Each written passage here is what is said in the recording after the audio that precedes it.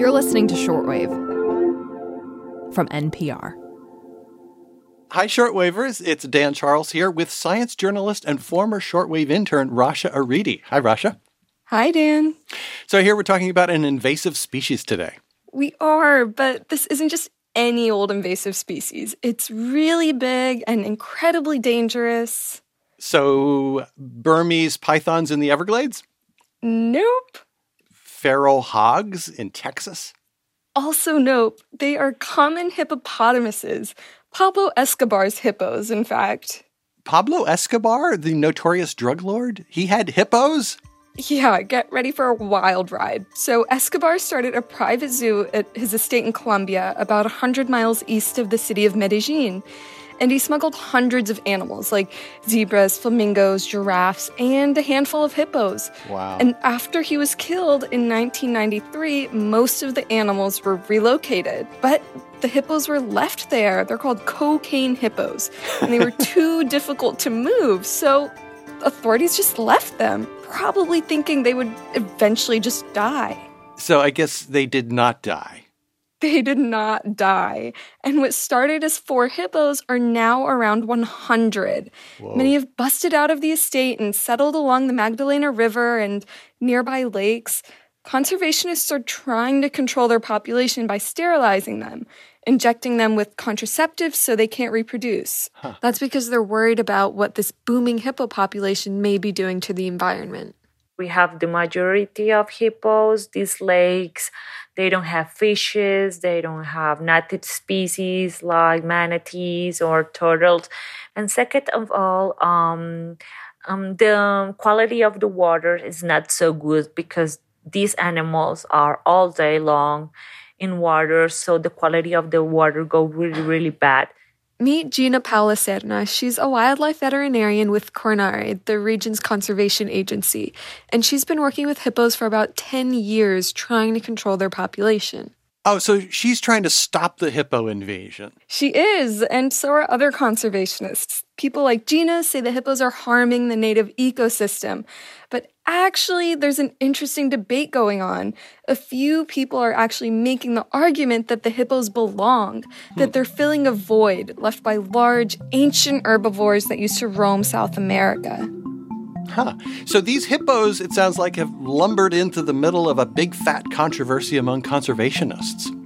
Yeah, one that asks, are non-native species always bad? Do we always need to control them? So today on the show, how Pablo Escobar's hippos are faring and the debate about how we handle invasive species. You're listening to Shortwave, the daily science podcast from NPR.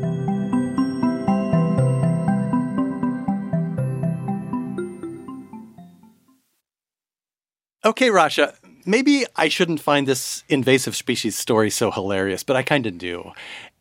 There were 4 hippos, you said. Yep. Smart people thought they'd just die off, and instead the population boomed to around 100 in less than 30 years. How did that happen? How did they grow so fast? Yeah, well, Gina told me it's because the hippos are just so happy to be there. Hippos spend most of their days, chilling in fresh water. And these guys have the Magdalena River flowing through Colombia and lots of smaller lakes to live in. So they've got plenty of fresh grass to munch on, nice warm weather to enjoy pretty much year-round. Ooh. And the predators that kill baby hippos in Africa, like lions and hyenas, aren't present in Colombia. This is like hippo paradise. They're having newborns really, really fast, not normally how they do it in Africa. So every time you're going to see the hippos, you'll see newborns. I asked Gina what she thinks might happen in 10 years if they didn't control the population. I think it's going to be like 500, something like that. 500 hippos. And there's really nothing to stop them. Yeah, and it's illegal to kill them. And, that applies to wildlife authorities too. It's illegal? Why? Well, in 2009, authorities killed a hippo that lived in the wild because it was deemed dangerous, a threat to the community. And there was a huge public outcry after the hippo was killed. So because of that, the government ultimately instituted a ban on killing the hippos, even in light of the safety concerns and environmental concerns. This story gets weirder by the minute. Yeah. So what is the current plan now? Do they have a plan? So they do have a plan. Controlling the hippo population has been an ongoing issue for years. And since the hippos can't be killed, conservationists came up with a plan to surgically sterilize them, like we do for our pets. Well, yeah, but with a cat, you just put it in a little cat carrier and drive it over to the vet. I'm trying to visualize what you do with a hippo, and it's not exactly clear to me. Yeah, well, imagine trying to sedate a very vicious, incredibly territorial, roughly 3,000 or 4,000 pound animal that you cornered into an enclosure, and then trying to perform surgery on this giant animal in the middle of a swamp. Every time I do a surgery, when everything's over, I sit and cry. I don't know why, because it's so stressing. So much work and probably so much money, too. Yeah, exactly. It costs thousands of dollars per hippo and, a ton of time. So Gina and her team have turned to administering contraceptives through blow darts. Since October, they've injected about 40 hippos with their first round of a drug. After their first dose, they'll give a second about a year later and a third dose in 9 years, just to make sure the hippos are fully sterile. Wow, like a 10-year process for each animal. So, Rasha, I'm curious, how do the locals feel about these giant animals? Well, Dan, like in every good conservation story, they're split. A lot of the people love the hippos. I mean, they're objectively pretty cool. And they bring in big bucks from ecotourism. Gina told me that some people even see them as a gift that Escobar left them to bring their communities more money after he was gone. So there really are pro-hippo people. Yeah. But what about the people who actually live and work around the rivers where those animals are kind of taking over? Yeah, Gina tells me that fishers in particular have an issue because they don't catch as many fish as they used to. And they're worried about hippos flipping their boats. They also can't boat around the river as they like. Hippos are dangerous. There have been reports of them attacking people in Colombia, showing up in town or on people's property. In their native Africa, they kill hundreds of people a year. Wow, so they are really quite deadly. Mm-hmm. Rasha, I've covered, other invasive species stories in the past, and there's often the issue of what they're doing to people's livelihoods. Like the spotted lanternfly in Pennsylvania, it's, attacking vineyards. But there's also the scientific consideration of, what is this animal doing to the ecosystem, right? Yeah, exactly. And this is where things get dicey. Even scientists are divided about the hippos and their impact on the environment. Like how? Well, in Africa, hippos are called ecosystem engineers because they shape their environment in such a profound way. A study from a couple of years ago found that hippos are also engineering their environment in Colombia in very similar ways to Africa, like how they eat a lot of grass on land and make a lot of poop in the water. Oh, so they're sort of moving nutrients around from the land to the water, fertilizing the water. Yeah, another study found that hippo-filled lakes tend to have more organic matter in them than non-hippo lakes, and that isn't necessarily a bad thing to an extent. The researchers were concerned that if the population grew to hundreds or even thousands of hippos, their poop could fuel the growth of algal blooms and toxic bacteria in the water, which can cut off oxygen and lead to die-offs. And the concern is that if the hippo population keeps growing and growing unchecked, it may ultimately be too late to do anything about it. Interesting. So these are the ecological risks. But despite that, you were saying there's this other school of thought among scientists that the hippos should be just left alone? Yeah, I talked to Ariane Wallach about this. She's an ecologist at the University of Technology, Sydney. I reached her at her home in Queensland, Australia, where it's summer and the cicadas are buzzing. Ariane takes a very different approach to invasive species, which she says should be called introduced instead of invasive.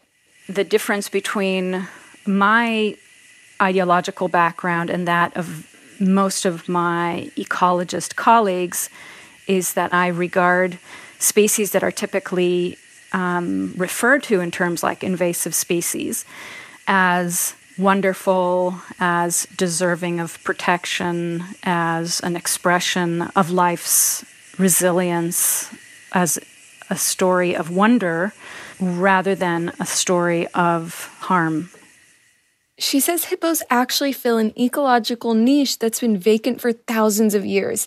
Giant plant-eating mammals like giant llamas lived in South America for millions of years before humans even migrated into the continent and helped contribute to their decline.